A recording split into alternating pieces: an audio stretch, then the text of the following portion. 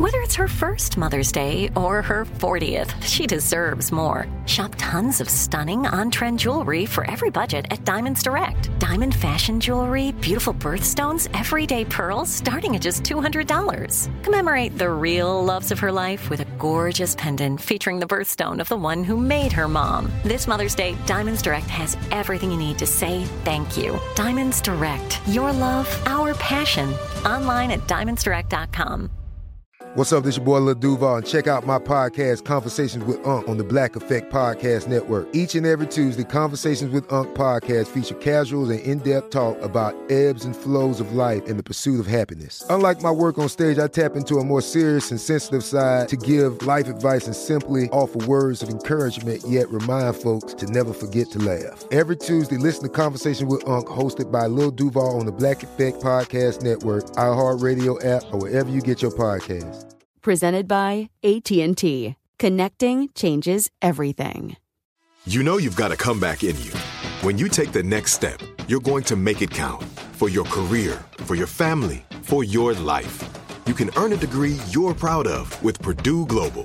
Purdue Global is backed by Purdue University, one of the nation's most respected and innovative public universities. This is your chance. This is your opportunity. This is your comeback. Purdue Global, Purdue's online university for working adults. Start your comeback today at purdueglobal.edu. Guess what, Gabe? What's that, Mango? So I was looking online and I stumbled into Michelangelo's grocery list.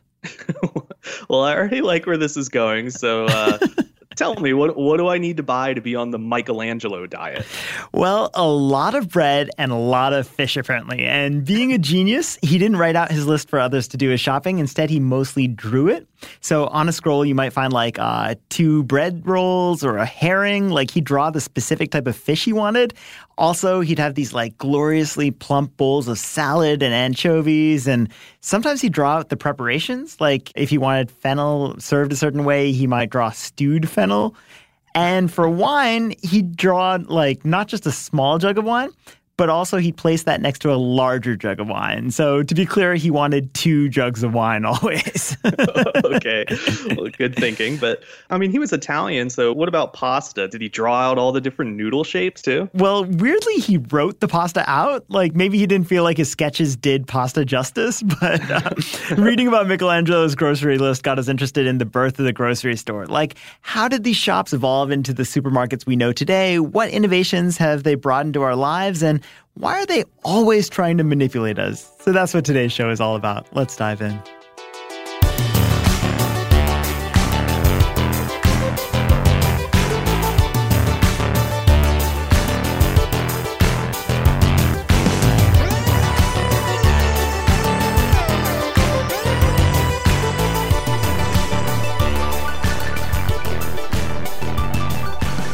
Hey there, podcast listeners. Welcome to Part-Time Genius. I'm Mangesh Chatigler, and my good pal Will Pearson is off on holiday. So instead, I've got the wonderful Gabe Luzier here on the line with me. How are you doing, Gabe? I'm doing great. Happy to be here. Yeah, we're thrilled to have you too. And on the other side of the soundproof glass, trying his hand at the fine art of citrus stacking, that's our friend and producer, Tristan McNeil. And Gabe, I know you can't see it, but this is a mighty fine pyramid of oranges he's got going on over here. Well, I'll take your word for it. But I mean, you know what's funny is that Johannes Kepler, he was the first person to suggest that a pyramid was the best way to stack 3D spheres. You know, stuff like cannonballs or oranges. And this was way back in 1611. But sadly, Kepler was never able to prove his theory on paper. But in 1998, a university student named Thomas Hales, he took up the challenge and he published a 300-page proof on Kepler's behalf. But Kepler was absolutely right in the end. Like, pyramids really are the best way to stack your spheres. I can't believe you brought this back to Kepler, but I do like how it took 4 centuries and 300 pages of paper to like confirm how to best stack fruit. And meanwhile, like grocers have known the right way to do this all along, right? Oh, yeah, definitely. Over the years, grocery stores have grown into a complex and carefully tailored industry. And I was looking into this. You know, today there are roughly 38,000 grocery stores in the U.S., which together bring in about $670 billion in sales each year. So with that in mind, I thought we should take a look at the enormous role supermarkets have played, not only in our economy, but in the development of our society as well, from how they've upended the way we shop to all the little and subtle ways they manipulated us. So I thought maybe, Gabe, you should kick this off. Sure. So I thought we could start by tracing the evolution of grocery stores and sort of charting all the ways they've gradually changed over the years. And so the roots of modern grocery stores in the U.S., they really lie in the small regional chain stores that started cropping up during the early 20th century. And these early grocery stores were much smaller than what we're used to. They typically were less than 1,000 square feet. And of course, that also meant they stocked much fewer products. And in fact, stores of this era, they typically carried only one type of grocery. And these were the so-called dry groceries. So things like canned goods, spices, and other non-perishable stuff. Right. So there was no produce, no meat, no dairy, none of that stuff. Nope, none of that. This was still a time when customers had to visit a number of separate specialty shops in order to get every item on their list. So you'd head to the grocery store for your dry goods, but then you'd also stop off at the butcher shop for your meat, a greengrocer for your produce, a creamery for your milk and butter, and so on. I mean, really, if you think grocery shopping is a hassle today, back then it was an all-day affair.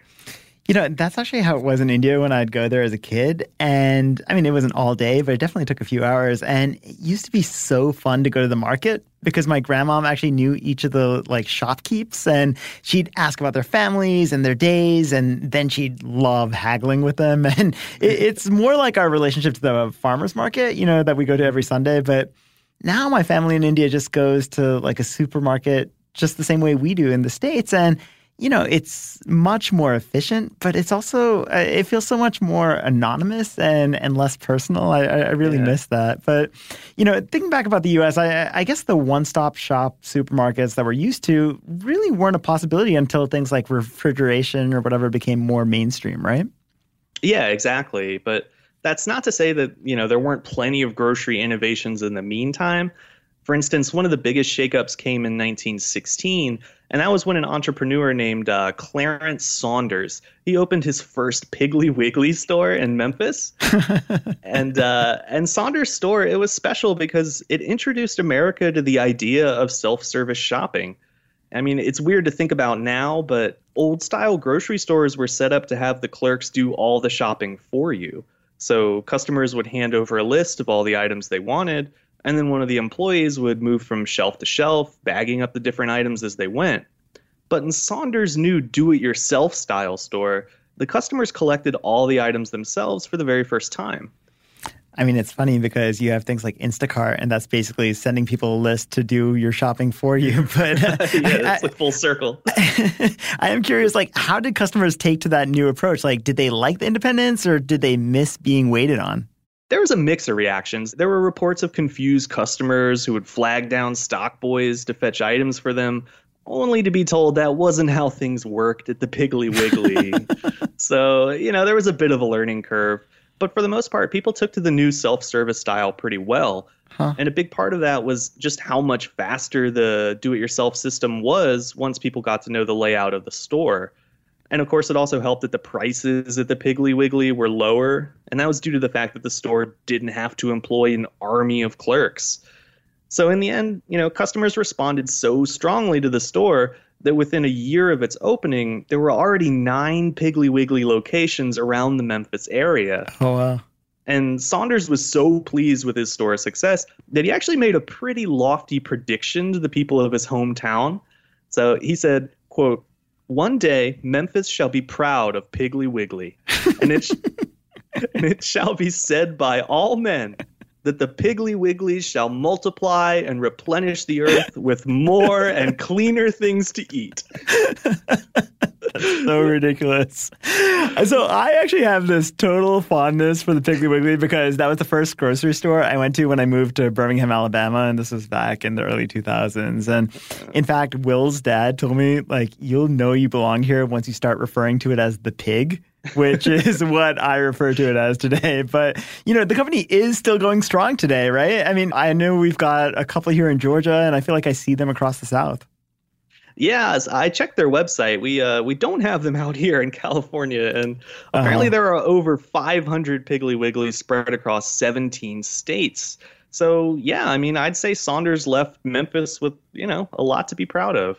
So was it just this self-service aspect that Piggly Wiggly game changed in this industry, or I feel like because of their name, were they the first one to add a meat counter as well? Well, that would make sense, but no. Piggly Wiggly was always just a dry goods grocery store, at least back in those early days. So I'm curious then, why did they call it Piggly Wiggly, if they didn't have a meat department? Well, it's honestly kind of a mystery. According to Piggly Wiggly's own corporate history, Clarence Saunders was, quote, curiously reluctant to explain its origin. One story says that while riding a train, he looked out his window and saw several little pigs struggling to get under a fence, which prompted him to think of the rhyme. But on another occasion, someone asked Saunders directly why he chose such a strange name, and he said, so people will ask that very question. Well, I mean, I like that he was I guess just trying to create something memorable or a memorable brand, which I guess makes sense if you consider the time frame. This was the 1920s, and customers suddenly had more decision-making power, right? I mean, food companies started placing a bigger emphasis on packaging and taglines, and you started seeing mascots coming about. These were all new ways that companies came up with to sort of make their products stand out from the competition and also just better grab the consumer's interest. Yeah, that's right. And Saunders actually got into this kind of supermarket psychology as well. Since his customers were free to wander the store, he had to think carefully about the appearance and layout of that store. Mm-hmm. And this led to all kinds of supermarket staples like employee uniforms and shopping baskets so customers could carry and ultimately buy more items at once. Though obviously these early baskets were made of wood rather than plastic. But, that said, while many of these breakthroughs are credited to Saunders and his Piggly Wiggly stores, that doesn't mean some of the same ideas weren't being experimented with by other stores around the same time period. Yeah, I mean, obviously this is a tough thing to pin down definitively, but when I looked at the timeline, it does seem to support Piggly Wiggly's claim as the first modern supermarket, at least in terms of offering self-service the way you expect now.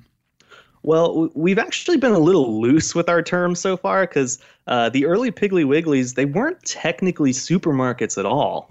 So why is that? Well, at the time, they were actually referred to as groceterias, and I guess it's groceteria, groceteria. However you want to pronounce it, I like it. And that's because the setup of walking through a turnstile and grabbing what you want one item at a time, that reminded people of the cafeteria-style eateries. And, for a grocery store to truly be a supermarket, it has to have that variety of products and services that we talked about earlier. In that case, who gets the crown for being the first supermarket? A lot of people would argue that America's first supermarket was actually the King Cullen store that opened in Queens in 1930. It was founded by a former Kroger and A&P exec named Michael Cullen, and it was set up in a warehouse with most of the food being sold straight out of the shipping cartons. So it was no frills, to say the least, but it had all the makings of a supermarket under one roof: dry goods, produce, meat, and dairy. And, I mean, it's easy to imagine how things went from there, right? I'm guessing once the regional grocery chains were able to marry that all-in-one supermarket approach with their knowledge of store layouts and branding, that really feels like when the modern supermarket was born. Definitely. And it was at a pretty perfect time, too. During World War II, thousands of small self-service grocery stores were forced to close because the few employees they had all went off to war. But for a well-staffed supermarket, the loss of a few employees wasn't the end of the world. And that made the business model a lot more attractive to the food industry. Then, by the 1950s, a huge chunk of the population had relocated to suburbs. And, this was all in the post-war boom. So families were bringing their new refrigerators and cars with them.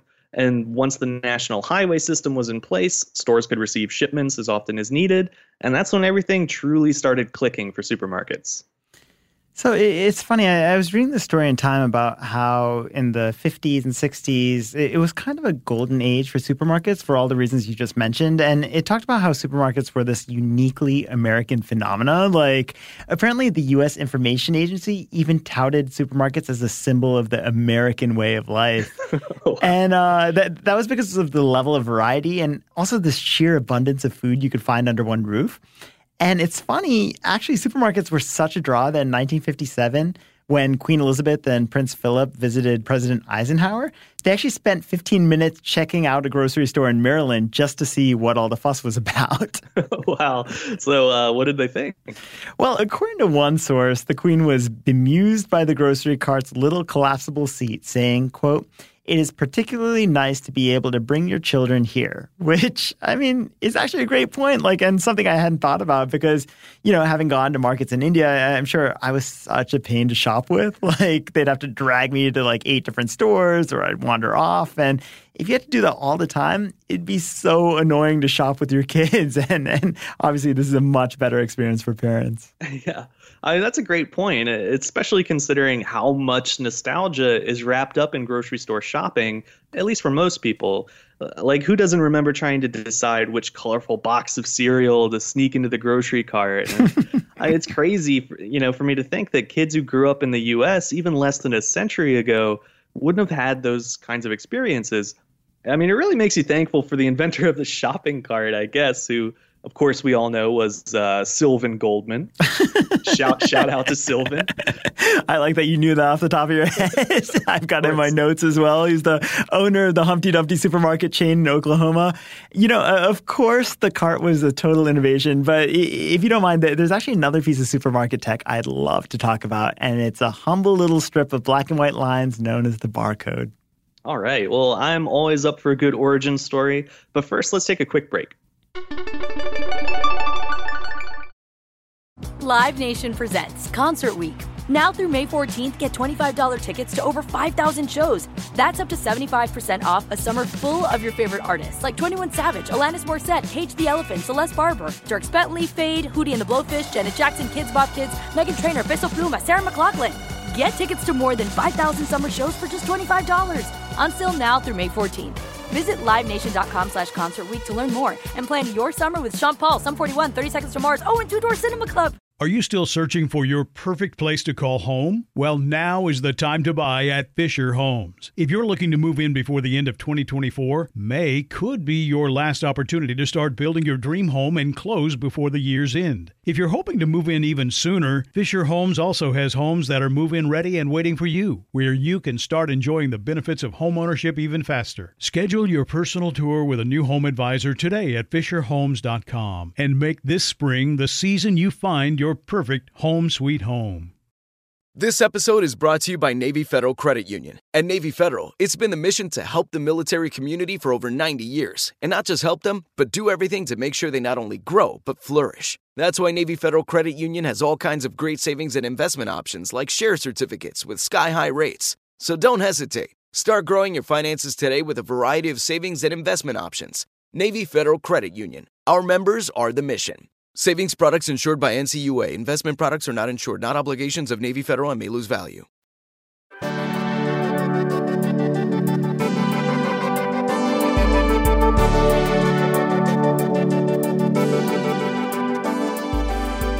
You're listening to Part-Time Genius, and we're talking about the rise of the American supermarket. So, Gabe, I thought it'd be a good time to shine a spotlight on what's maybe the most unsung hero of the supermarket, the barcode, aka the Universal Product Code, or the UPC. And UPCs are obviously important because they allow a store to keep track of its inventory and easily pull up information on each of these items that they sell. But, today we're so used to the system that it's pretty easy to forget not only how revolutionary this idea was, but also just how necessary it became to the growing grocery industry. And so what makes you say that? So when these all-in-one supermarkets became the norm in the U.S., stores actually began stocking more distinct items than ever. And, keeping track of all of this became a logistical nightmare. And that's without factoring in how hard it must have been for cashiers at the checkout lanes, right? They had to look up the prices on hundreds or even thousands of different items. Okay, yeah, I see what you mean. But I mean, it's wild to think about, but that King Cullen store I mentioned, the first supermarket, it only stocked about 200 different items. And that was considered a pretty extreme level of variety for the time. Sure. But, you fast forward to today when the average grocery store stocks something like 40,000 unique items. I mean, there's just no way we could manage, that kind of inventory without barcodes. And of course, now we use barcodes for just about everything, not just groceries. Exactly. Have you actually seen those early Mad magazine covers when they first put barcodes on the covers?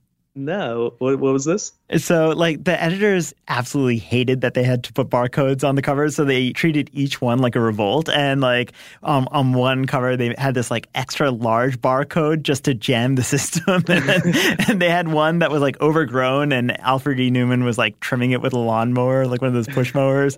And, they hated the thing because it ruined their pristine covers. But obviously, the supermarket industry is where the whole thing started in the 40s, and it made tons of sense for them. Just over a decade into the existence of supermarkets, grocers were desperate for any way to get customers through their stores more quickly.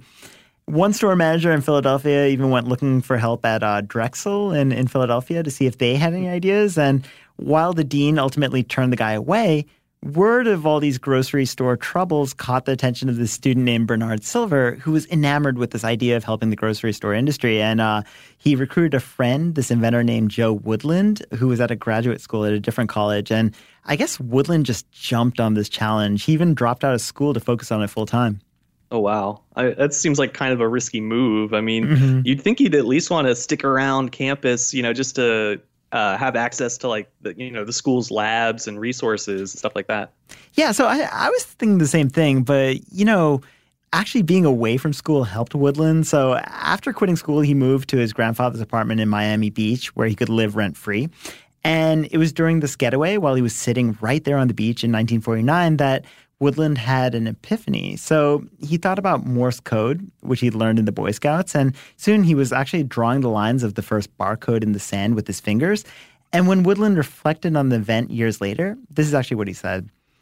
Quote, "I remember I was thinking about dots and dashes when I poked my 4 fingers into the sand and, for whatever reason, I didn't know, I pulled my hand toward me and I had 4 lines. I said, golly, now I have 4 lines, and they could be wide lines and narrow lines instead of dots and dashes. Now I have a better chance of finding the doggone thing." Well, I mean, it sounds like he found it all right, but I mean, wait, don't you need a laser to read a barcode? Because I'm pretty sure there weren't any lasers in 1949. Back in the 40s. Yeah, right. I mean, Woodland and Silver didn't let that stop them. So back in Philadelphia, they built this prototype of the system. I guess Woodland had envisioned it on the beach, and it was the size of a desk, and it used this 500-watt light bulb and an oscilloscope to read the code. And as you can imagine, the device didn't work all that well. The idea was sound, but, it was a couple of decades ahead of what the technology allowed for. So they had to just sit on the idea until lasers came on the scene?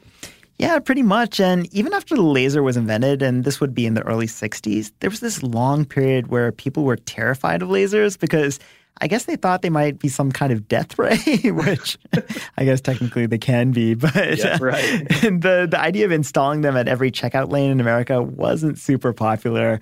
And finally, these opinions shifted in the early 70s. And that's when this research team at RCA dusted off the idea for the patent that I guess Woodland and Silver had, and they set to work. But to be clear, this wasn't the rectangular barcode you see today. So the idea Woodland and Silver had was, I guess, this bullseye-shaped design, which they thought would be better because it could be read accurately from any angle. And while RCA did test the bullseye barcode, all those concentric circles were actually difficult to print without a lot of imperfections, apparently. Huh. So whose idea was it to go back to the rectangle? So the final design belonged to this IBM employee. I guess his name was George Laurer. Although Joe Woodland was actually working at IBM at the time, and he helped push for the company to take up the challenge. And this was no easy task because during all this time of trial and error, the industry had actually formed a symbol selection committee. They had their own strict requirements for what a UPC should be. Oh, wow. I'm kind of surprised to hear the grocers were like so organized and picky about that. Like, I would have thought they'd take whatever they could get by that point. So that's what I expected too. And I think grocery store owners would have been happy with what they would have gotten. But the committee also included manufacturers who were totally resistant to the idea, partially because they were worried about the extra cost and all the inconvenience of having to print a code on every cardboard box or tin or whatever. But after 4 years of back and forth, the committee finally came to this agreement. And according to Smithsonian, these are the requirements they settled on. So I'm just going to read them to you. It had to be small and neat, maximum 1.5 square inches. To save money, it had to be printable with existing technology used for standard labels. It had been calculated that only 10 digits were needed. The barcode had to be readable from any direction and at speed. There must be fewer than 1 in 20,000 undetected errors. So they were pretty specific. Yeah, that does sound like a pretty tall order, but I mean, I'm guessing IBM's rectangle code fit the bill, right? Yeah, and in the end, about 90% of the committee said that they had high confidence in the symbol they chose. In fact, the barcode worked so well that less than a year after its selection, the code was ready to be rolled out to actual supermarkets. And the very first to test the new technology was the Marsh supermarket in Troy, Ohio. It took place on June 26, 1974, and the very first item marked with the UPC was scanned there.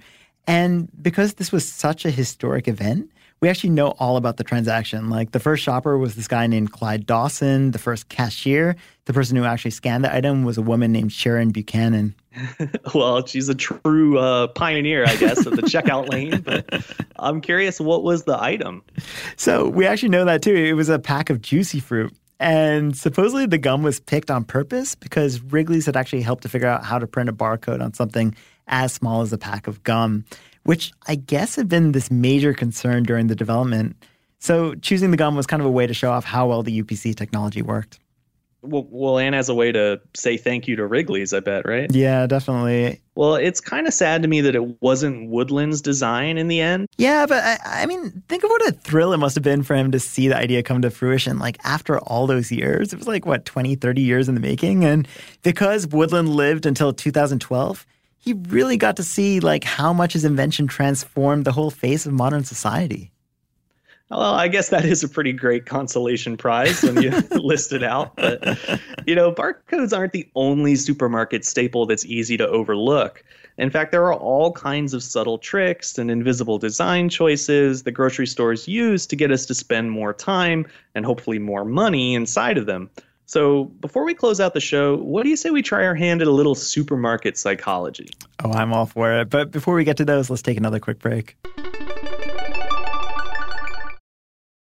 Live Nation presents Concert Week. Now through May 14th, get $25 tickets to over 5,000 shows. That's up to 75% off a summer full of your favorite artists like 21 Savage, Alanis Morissette, Cage the Elephant, Celeste Barber, Dierks Bentley, Fade, Hootie and the Blowfish, Janet Jackson, Kidz Bop Kids, Meghan Trainor, Bissell Pluma, Sarah McLachlan. Get tickets to more than 5,000 summer shows for just $25. On sale now through May 14th. Visit LiveNation.com/Concert Week to learn more and plan your summer with Sean Paul, Sum 41, 30 Seconds to Mars, and Two Door Cinema Club. Are you still searching for your perfect place to call home? Well, now is the time to buy at Fisher Homes. If you're looking to move in before the end of 2024, May could be your last opportunity to start building your dream home and close before the year's end. If you're hoping to move in even sooner, Fisher Homes also has homes that are move-in ready and waiting for you, where you can start enjoying the benefits of homeownership even faster. Schedule your personal tour with a new home advisor today at FisherHomes.com and make this spring the season you find your perfect home sweet home. This episode is brought to you by Navy Federal Credit Union. At Navy Federal, it's been the mission to help the military community for over 90 years. And not just help them, but do everything to make sure they not only grow, but flourish. That's why Navy Federal Credit Union has all kinds of great savings and investment options like share certificates with sky-high rates. So don't hesitate. Start growing your finances today with a variety of savings and investment options. Navy Federal Credit Union. Our members are the mission. Savings products insured by NCUA. Investment products are not insured, not obligations of Navy Federal and may lose value.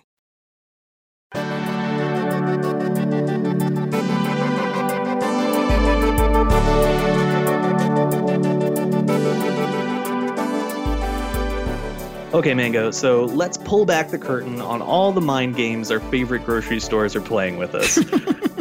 We talked a little in the first segment about how Clarence Saunders' self-service approach to shopping really forced owners to think carefully about their store's layout.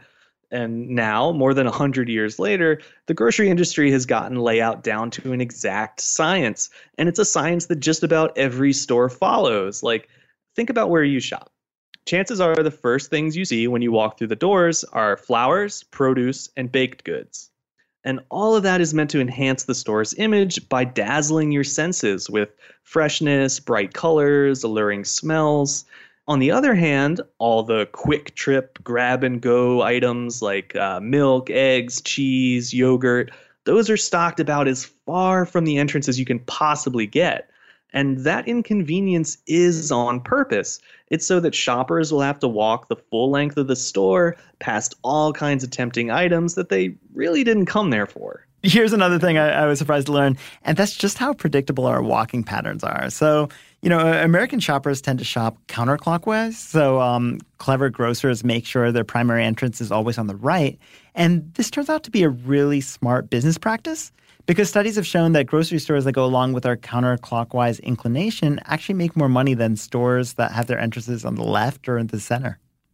That makes sense. It also helps that 90% of us are right-handed, so that makes it so that when we're moving counterclockwise through a grocery store, we're always closer to the shelf, which puts us at prime grabbing distance. So that really works? Like we buy more just because items are easier to reach? Yeah. According to one study I saw, stores that switched to this kind of layout saw, I guess, a sales increase of 7%. And apparently this doesn't work everywhere. Like, studies have shown that British, Australian, and Japanese shoppers prefer going clockwise through a store. So it is possible that it just comes down to which side of the road you're used to driving on. Like, if you drive on the right, then you tend to stick to the right side in other situations as well, and vice versa. Wow. We really are creatures of habit, huh? Mm-hmm. But I mean, speaking of driving, those rumble strips on the side of the road, the ones that let you know if you're starting to drift into another lane or something? Well, grocery stores actually use a similar idea to grab customers' attention and get them to slow their roll while shopping. And they do this by using small floor tiles throughout the store. This way, if customers push their carts too fast, the constant click-clack of the cart's wheels hitting the grooves will make them, self-conscious. So suddenly, a shopper who just wanted to get in and get out feels like they're racing around the store and making a lot of noise in the process. So instead, they'll slow down, take their time, and hopefully find an extra few items they otherwise would have sped right by. Which is so devious. And of course, there are other ways that grocery stores play with our sense of time too. Like, just like shopping malls or casinos, like supermarkets rarely have windows or clocks. And the thinking is, without these easy points of reference, you lose track of time, you spend more time there, you stay longer. And the thinking is, the longer you stay, the more you'll spend. Another common tactic is to play background music, so shoppers will relax, their pace to match the tempo. And it seems like such a small thing, but studies show that customers spend up to 34% more time shopping when there's music being played. But the weird thing is, it really does translate into more sales as well. Like in one famous study, this is from 1982, fast tempo music upped a store's average gross sales by $12,000. While slow-tempo music made the figure jump to nearly $17,000. Oh, wow. Well, I mean, that definitely explains why I hear so much Kenny G when I'm shopping. Just keeps you in the store for that much longer. Oh, yeah. and so far we've talked about, ways that supermarkets try to influence how much we buy. But I do want to switch gears and talk about a way to reclaim at least a little bit of control. And this comes from a study by this research team out of Erasmus University in the Netherlands. And they wanted to determine if there was any correlation between making impulse purchases and shopping with either a cart or a basket. So what they did was to covertly observe 136 randomly selected shoppers in a supermarket. Some of them used shopping carts, some used grocery baskets. And then the team examined each person's receipt to see how many of these, I guess they're called Vice products, how many of these Vice products they bought. So this was typical junk food like cookies, candy bars, etc. And what they found was that those who shopped using a grocery basket were actually 7 times more likely to buy unhealthy treats. And amazingly, this held true even when the researchers factored in stuff like how long a person spent in the store, how many products they bought, like how much money they spent. Like, no matter how they crunched the numbers and looked at them, the basket shoppers were considerably more likely to give in to temptation. Wow, that really is just so bizarre. Like, I would have thought that cart pushers would make way more impulse buys, since they're the ones with a bigger space to fill. Like, I remember hearing that when Whole Foods doubled the size of their shopping carts a few years ago, customers started buying 40% more food on average as a result. So you'd think, if you have a cart, you'll fill it. So I thought the same thing, but here's what's weird. So the researchers at Erasmus actually think it has to do more with the physical movements than the amount of space in a cart or a basket. And this is something that goes back to this concept called embodied cognition. It's basically the idea that bodily sensations strongly impact our thoughts and our emotions. So in this case, the simple act of flexing your arm to pick up a grocery basket might be enough to trigger this, like, I want this now impulse. Huh. But why is that exactly? Like, what does flexing your arm have to do with impulse control? Yeah, I mean, I'd wondered why it was different from, like, pushing a cart, too. There's actually a good explanation in Pacific Standard. So here's what the author writes. Quote, on an unconscious level, extending one's arm is associated with rejecting undesired objects. Conversely, flexing one's arm, which directs motor action toward oneself, is associated with acquiring desired objects. Think of putting a piece of food to your mouth, bringing an interesting object closer so you can examine it, or drawing a lover to your lips. This pattern gets repeated countless times throughout our lives, and in mind-body terms, it creates something of a two-way street. The act of flexing our arm to bring something appealing closer to us morphs into an unconscious belief that an object we are drawing close to us must be desirable. That is so weird, but I know. Once you spell it all out, it does make sense. Like, I've heard that old school slot machines, like the ones where you pull a lever, those typically rake in way more money than the ones where you just push a button. And it seems like the same things at play there with shopping baskets. Absolutely. So if you're looking to curb your candy consumption, definitely go for the cart on your next grocery run. I mean, it's not a guarantee, but at least it gives you better odds. Yeah. Well, what do you say we flex our muscles in a completely different way right now and do that by jumping into the facts? I'm for it.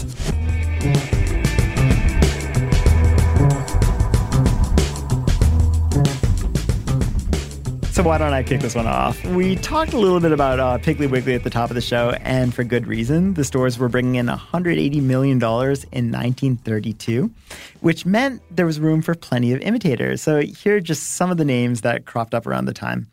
Handy Andy, Helpy Selfie, Micker Mac, Jitney Jungle, and perhaps the most shameless imitator of all, Hoggly Woggly. Well, all right. Well, here's a quick one. Did you know that North Korean spies have to undergo supermarket training? Like, the concept of grocery shopping is so unfamiliar to North Koreans that they need to practice making sure they don't stand out while they're hunting through the cereal aisle. So here's a fact I didn't realize about the Trevi Fountain in Italy. Because so many tourists throw coins in 2016, they'd collected about $1.5 million just that year.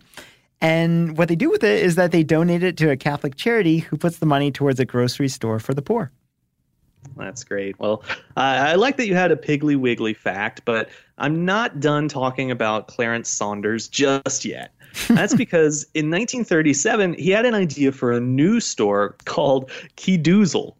And I guess that was a play on the phrase "key does all." Oh, that common phrase, "key does all." Right?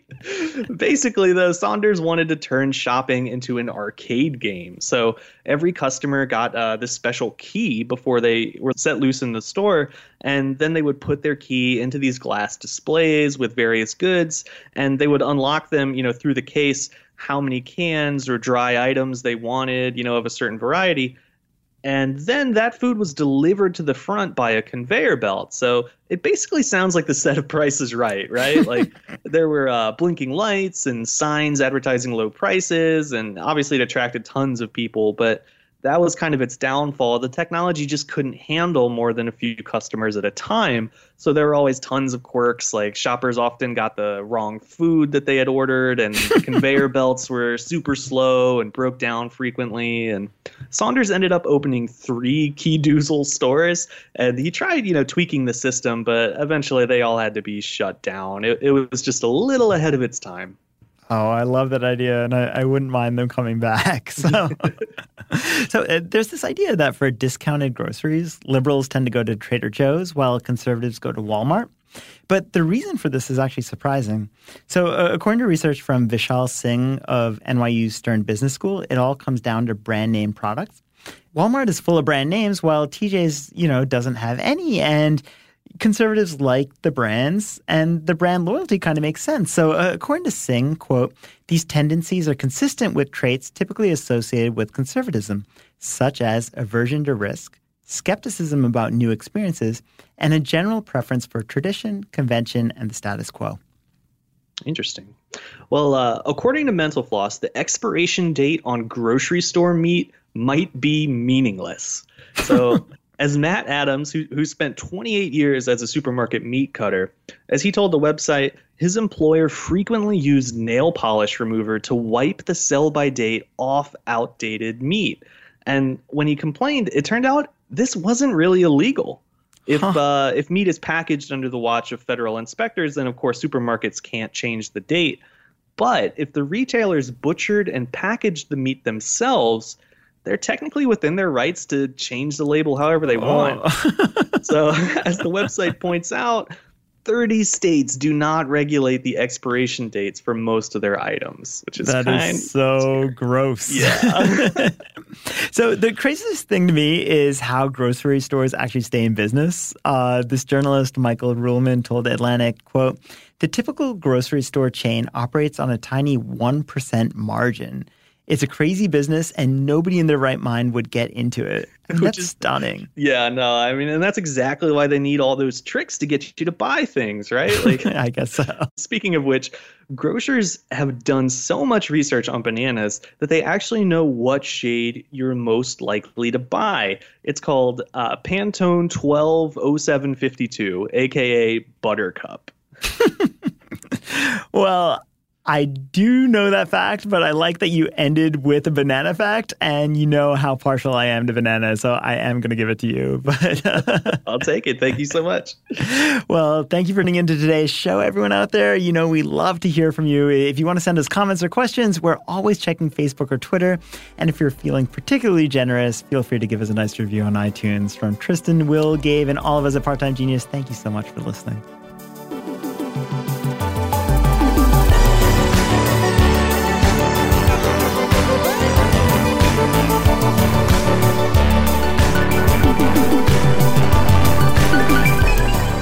Thanks again for listening. Part-Time Genius is a production of How Stuff Works and wouldn't be possible without several brilliant people who do the important things we couldn't even begin to understand. Tristan McNeil does the editing thing. Noel Brown made the theme song and does the mixy sound thing. Jerry Rowland does the exec producer thing. Gabe Luzier is our lead researcher with support from the research army, including Austin Thompson, Nolan Brown, and Lucas Adams. And Eves Jeffcoat gets the show to your ears. Good job, Eves. If you like what you heard, we hope you'll subscribe. And if you really, really like what you've heard, maybe you could leave a good review for us. Did we forget Jason? Jason who?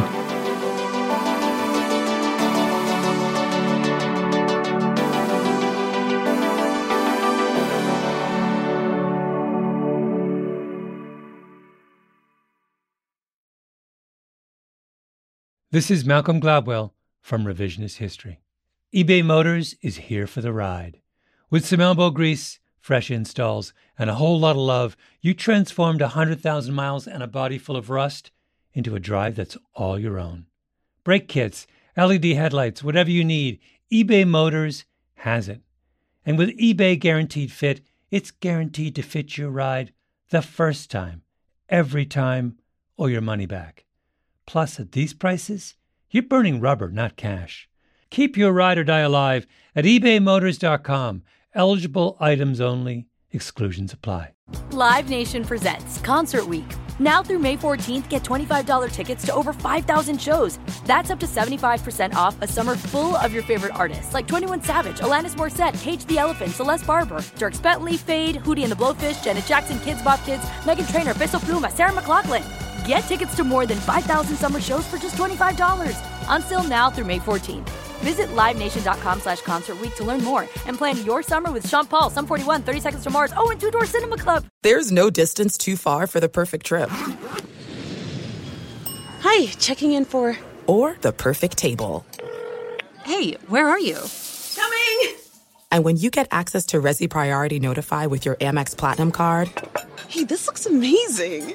I'm so glad you made it.